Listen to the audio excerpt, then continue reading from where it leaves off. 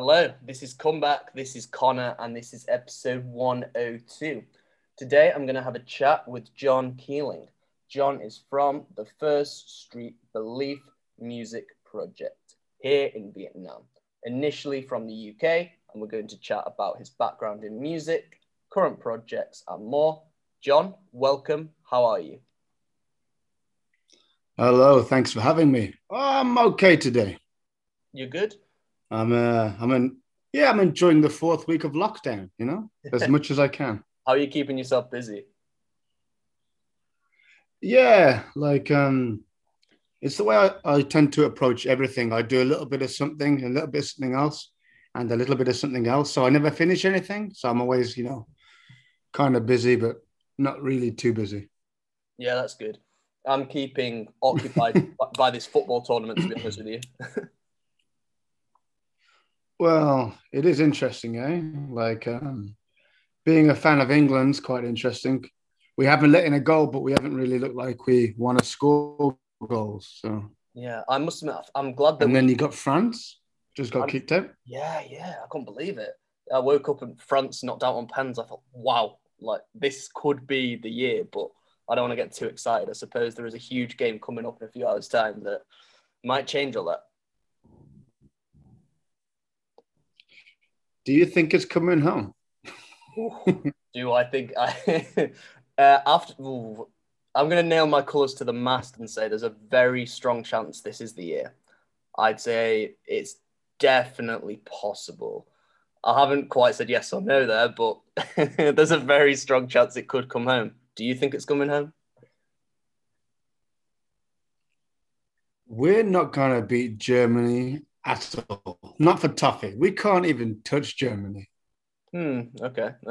Well, hopefully, That's my very negative British opinion, that's your view. Okay. Well, hopefully, when we play this podcast back, tomorrow, next week, then I'll be like, really? So I hope you're wrong on that front. But yeah, John, let's go into your background a bit then. You are from Wolverhampton, right? Yep, I'm from a place called Wolverhampton. That's near Birmingham in England. Yeah. Cool. Um, What's it like growing up there? yeah, that's where I'm. Sorry. Oh, it's a very small city. I think it was like one of the smallest cities in England for a long time. Um, yeah, it's just one of those run-of-the-mill working class areas, basically. I think the West Midlands is like the poorest area of the country as a region, Hmm. and yeah, Wolverhampton. It's interesting because it's going through its gentrification stage now. So it's getting all the nice road work done. It's getting the cobblestone pedestrian streets and that kind of stuff. And they're building all these fancy bars. But from when I was there as a student, it's all very different. And I don't know, I don't really connect with it as much anymore as I used to. Okay, I see. So, when did you start out in music then? Did you start out in music at a young age growing up in Wolverhampton? How did it all begin for you? Well, I started when I was about 15, in about 2005, maybe when I was 16. In about 2005, I started a band. And it all started when I met this one guitarist when we did a production of Grease the musical, Okay.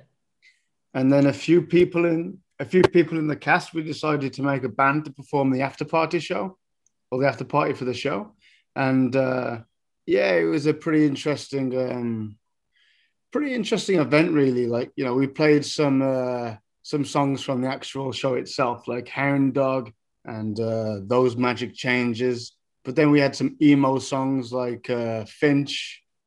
Uh, it was uh, it was a very unusual affair, but that's how I really started doing it. And I met this one guitarist through that experience. And from 2005 till 2012, um, the guitarist and I had like three bands together, and I've always worked with this guy as a musician. And what sort of stuff have you done together? You've always been in bands. Have you done joint projects as a duo? What kind of stuff have you been up to? Well, we've always kind of he's been the lead guitarist, I've been the rhythm guitarist, and like the co-writer with the singer. And in the second band I had with this guy, with this guitarist, we found a vocalist who I also met through a theatre group. And with him, from about 2006, I think, to 2012, we made all of our bands together. So I've always had two other guys I've written all my music with that I perform with since the beginning, really. Okay. And were there any influences for you in those maybe teenage years or more that would inspire your music? I know the British music scene is world renowned for the abundance of talent we've produced in the last 50 or so years. Any bands or artists from Britain or beyond that have really helped inspire your music? Well, for now, it's different from what it was back then. But back then, I was more into my emo and my pop punk. Like it began from when I started listening to The Offspring when I was about 6 years old. My dad had it in a little cassette tape he put in his van, and I used to love "Keep 'Em Separated." I used to love that song. Come out and play. But it started from that. So there's a lot of punk in my influence from like The Offspring, Stiff Little Fingers that I got from my dad. And then as I got older and started to get into different kinds of rock, my uncle used to make me these compilation CDs. And they had things like U2, Blink 182, Slipknot, the Pixies, Cooper Temple, Claws, all of these, like a massive eclectic mix of music that you just would not put together. But all of those, I loved every single song I was given because they were like the best of their genre, if you know what I mean. Like Yeah, they sure. typified the genre that they came from. And yeah, and from there, as I grew older, like skate punk and Tony Hawk's Pro Skater came out, um, and all those kind of like Alkaline Trio, your Simple Plan, and all those kind of skate punks bands, and that kind of influenced me a lot when I was starting up as a musician in about 2005, 2006, and we had like a lot of skate punk stuff. But then with things like the emo scene, when that started to come up and grow, like with your My Chemical Romance, The Used, Funeral for a Friend, Finch, that kind of made me into I got into more of like a heavy style. And that kind of moved on into future bands. And then my most recent band before the one I'm starting now was called From the Get Go. And that was 10 years ago when that one was around. And they were more of like an alternative pop punk kind of emo band, which was it was okay. It was a lot of fun doing that. But that was my influences back then. Yeah. Yeah, I see. And so, what I think is important to kind of establish where you've been and where you're at, you're now in Vietnam. How long have you been here, and what made you decide to, say, move from the UK to Vietnam? Well, I left the UK in 2012. um, yeah, so it's been 10 years since I've been in the UK. But I actually came to Vietnam because actually three of my best friends moved here that I'd met in China previously. And they'd been here for like a year or two before I came. And I decided to stay in China a little longer. And I moved here to be with my closest friends that I'd met traveling. Oh, awesome. And you said that you've not been, sorry, you left the UK in 2012. That's 9 years ago. You mentioned China. So Mhm. have you lived anywhere else bar Vietnam? Um, over the years, I started in Greece for two and a half years, and then I moved to China for 5, 6 years after then, and then I've been here for like 2 years now. So my journey's gone through Europe and then to Asia in general. Well, that's crazy. How have you found the me? How I'm curious here actually because I'm not too familiar with music scenes overseas. How did the music scene differ then from the UK to Greece first of all, and then once you moved to Asia, what was it all about then? Yeah, Greece has a very interesting music scene because they're very big into their like old rock music, like more so than us. Like when because I was teaching there and I've been teaching for the last 9, 10 years. I was teaching in Greece, and you'd have these 13-year-old girls with like scorpions like written on their bag, and I'd never even heard of scorpions. And there's a big love, like a massive love for like Black Sabbath and stuff like that, and your Motorhead. And I just remember the night that I moved into Greece, and I lived in a very small city. Actually, it's a very small town. No one's really heard of it outside of Greece, and I moved there, and then I unpacked my bags, and I thought I'm going to walk around the town a bit and see what it's like. And I walked to the end of my street, and I just heard, I think I heard the Used. I heard just randomly in a random cafe cum bar, just the Used. And I went in there, and it was sawdust on the floor, wood paneling, guitars on the walls, and there was a gigantic mural. Maybe it was 7 meters wide. It was crazy big, and it had the Last Supper, but it had Lemmy in the middle. It had the singer from Rage Against the Machine there, and it had anybody you could think of. It had Steve Vai. Just it was like it was the Last Supper for people that love rock music. You know, Mm. it was amazing, and that kind of typifies. I've used that word too many times already. Uh, that kind of shows you exactly what the music scenes there's like, that they love the past and that they absolutely cling on to what they can pass down. And every pretty much every single cafe had like an open mic night and just had acoustic acts playing every single night, and What? they would play their sorry. No, it's okay. Continue. I was going to say like that they play like new stuff, but they also play classic Greek songs, and it was just really rich. It was a very musical town, and I don't know, it's quite a musical country, really. It was nice. It was very Yeah. cool. Yeah. So, to be honest with you, I don't have too much knowledge on Greece as a whole in terms of the music scene. So to hear that is quite fascinating.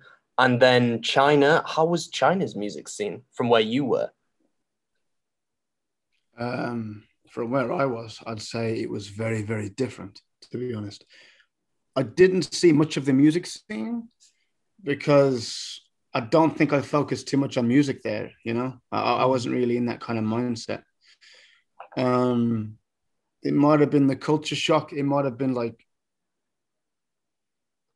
it's a whole thing when you move to a new place. You almost have to reinvent yourself or like learn about what parts of you actually connect with the place that you're in and what parts don't, and you have to alter your your routines, your habits, your personality to fit where you are. You know.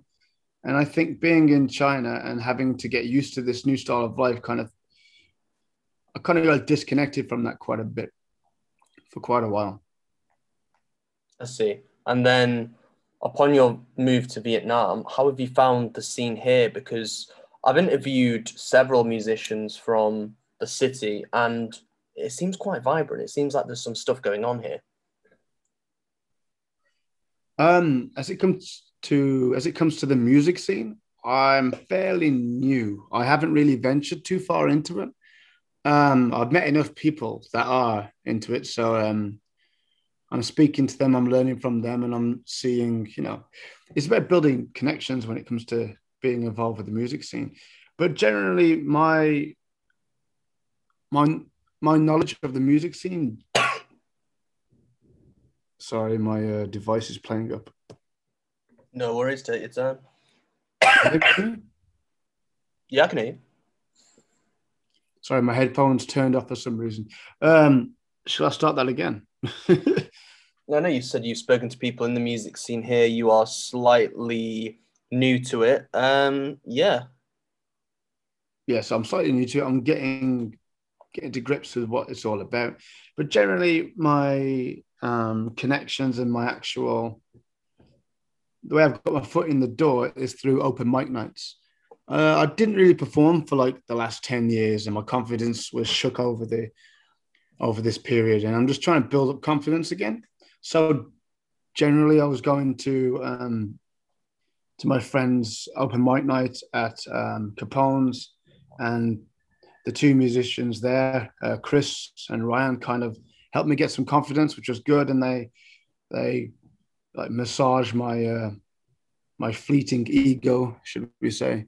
And then more musicians came along, and I don't know, we liked each other's music, and that kind of helped. And I think generally what I got from that is that people tend to help each other, you know?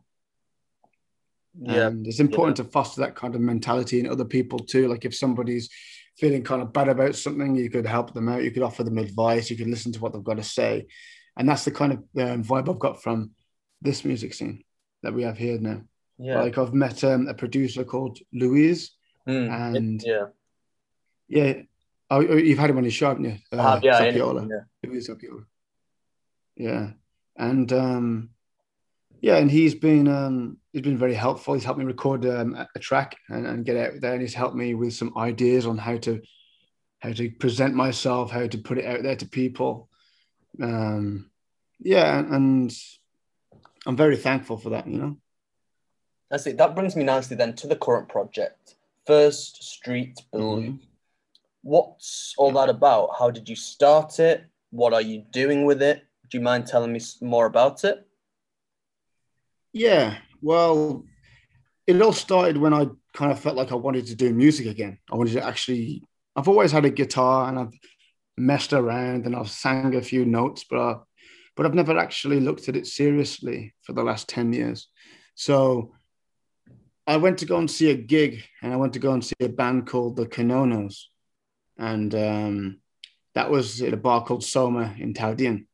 Mm. And honestly, they blew me away. They had like the same energy that I had that I heard from bands back at home. They're just this two piece, and it's kind of like a very raw post punk outfit, and the music just had drama. You know, that's what I love. I love in music. I love to hear the drama. I love to hear how the notes connect. I love to hear just in a song. I like to hear something that I wish that I'd written. You know, that's what I want to do. I want to find that kind of thing. And I saw these play, and there's only two of them that made such a big sound, and it was so powerful, and you could hear the truth. And then I went home instantly, and I went on YouTube, and I tried to find the song, like I was a kid again. I was 30, you know, it was weird, and that kind of made me just want to try and do something similar, like try and get that energy out of myself again, try and tap into that reserve, you know. And yeah, I started writing again, and it took me 3 months to actually, or like 3 or 4 months to actually have something that I thought was good. That I really thought I'd extracted something worthy from myself. Mm. But the thing is the way I was singing it and my voice, it was kind of like a soft American pop punk American voice.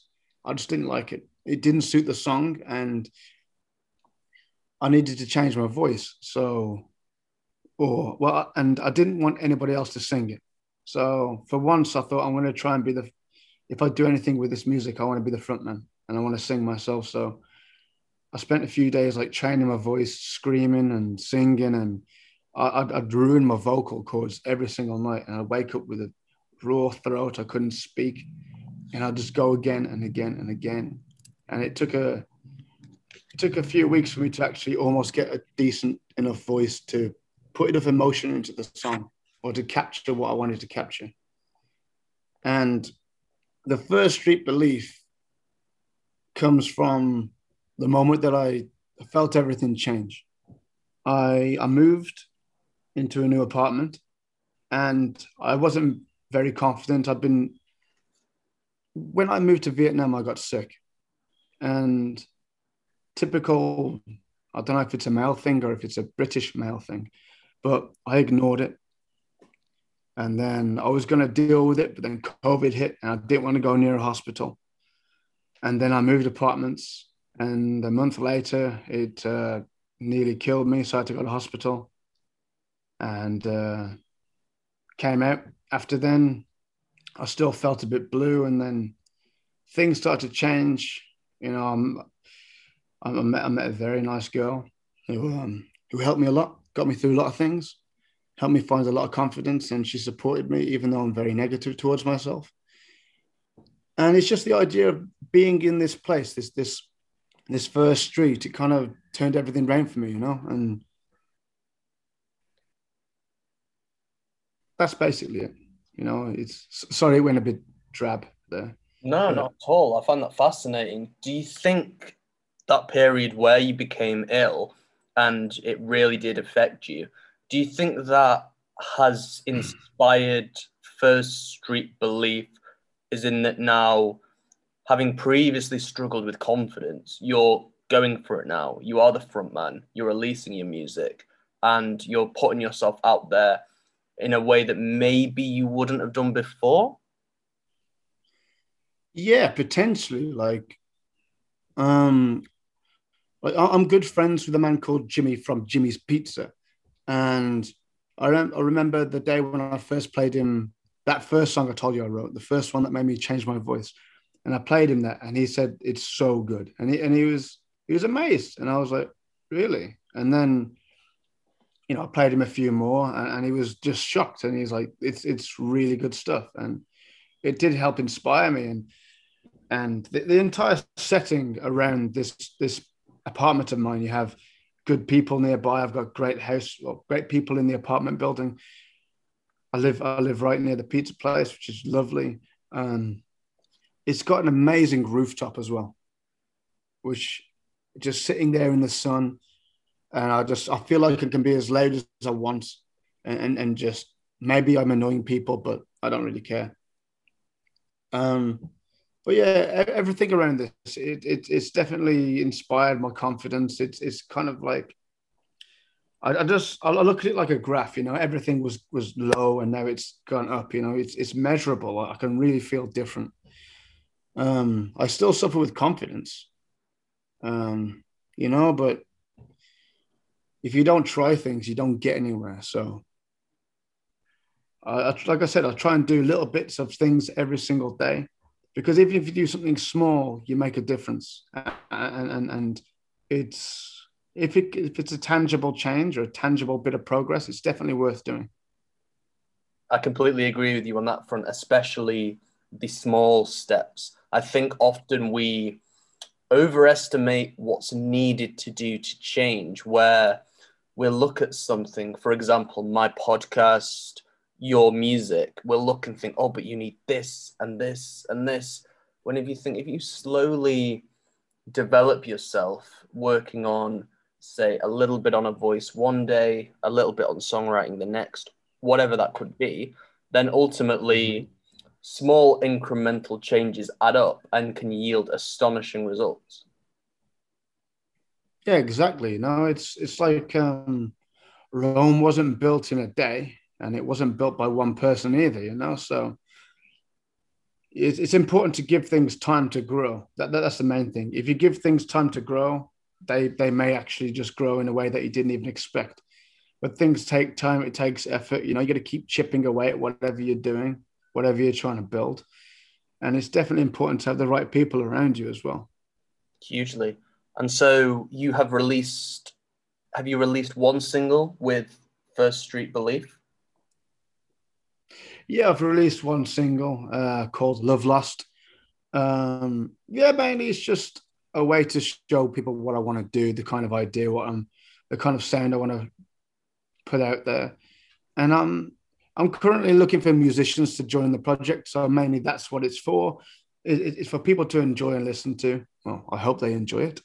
But mainly it's so I can get people, a drummer, a bass player, a guitarist, and say, rather than just say, I'm looking for a band, I'm saying, here's the sound I want to do. I want to be a little bit selfish because I've never been a front man before, but I've got a long list of songs that kind of, they do fit a mold and they do fit a sound. And I do think it's a good sound. Yeah. And obviously you have, say, a catalogue of creative material that you could release or unleash throughout the next few months, right? Yeah, that's the aim. I'm recording a second song now. So I hope it's a lot different. It's a lot softer and sadder. Um, again, it's the first release, it has a lot of meaning. It's about me first.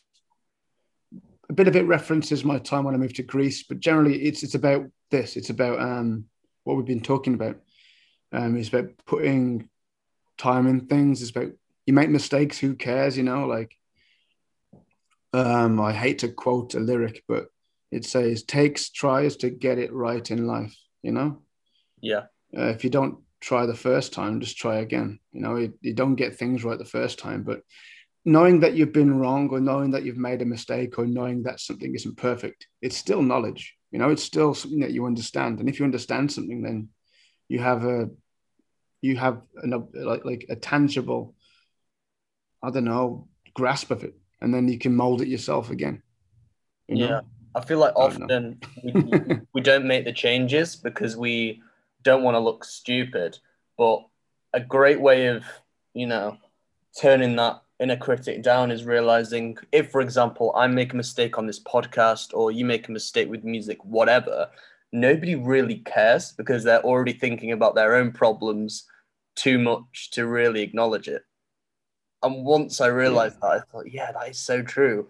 Often the mistakes that we make aren't really that destabilizing. We just make them out to be in fear of our public image, when in reality, it's an illusion.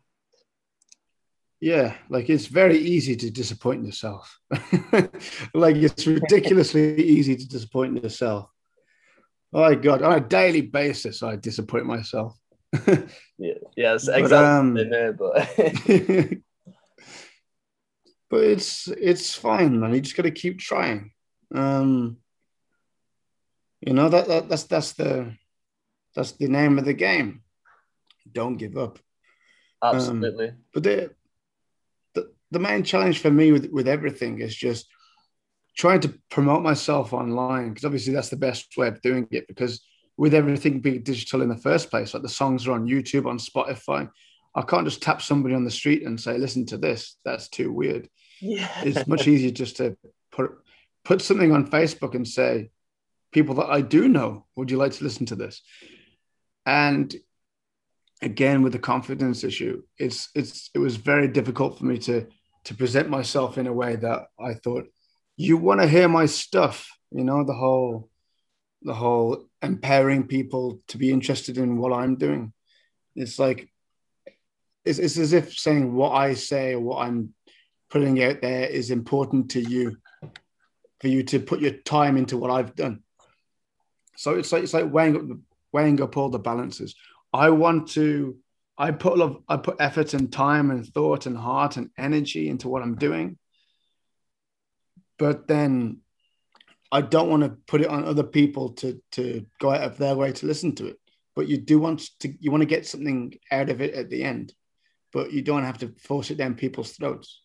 So Yeah, you got to create this kind of persona, this kind of advert. It's advertising at the end of the day, and um, you've got to be confident with it because if you're not confident with it and you're not putting yourself behind it, and it's just going to fall flat, you know. absolutely. Where can we find out more of what you do on social media, John?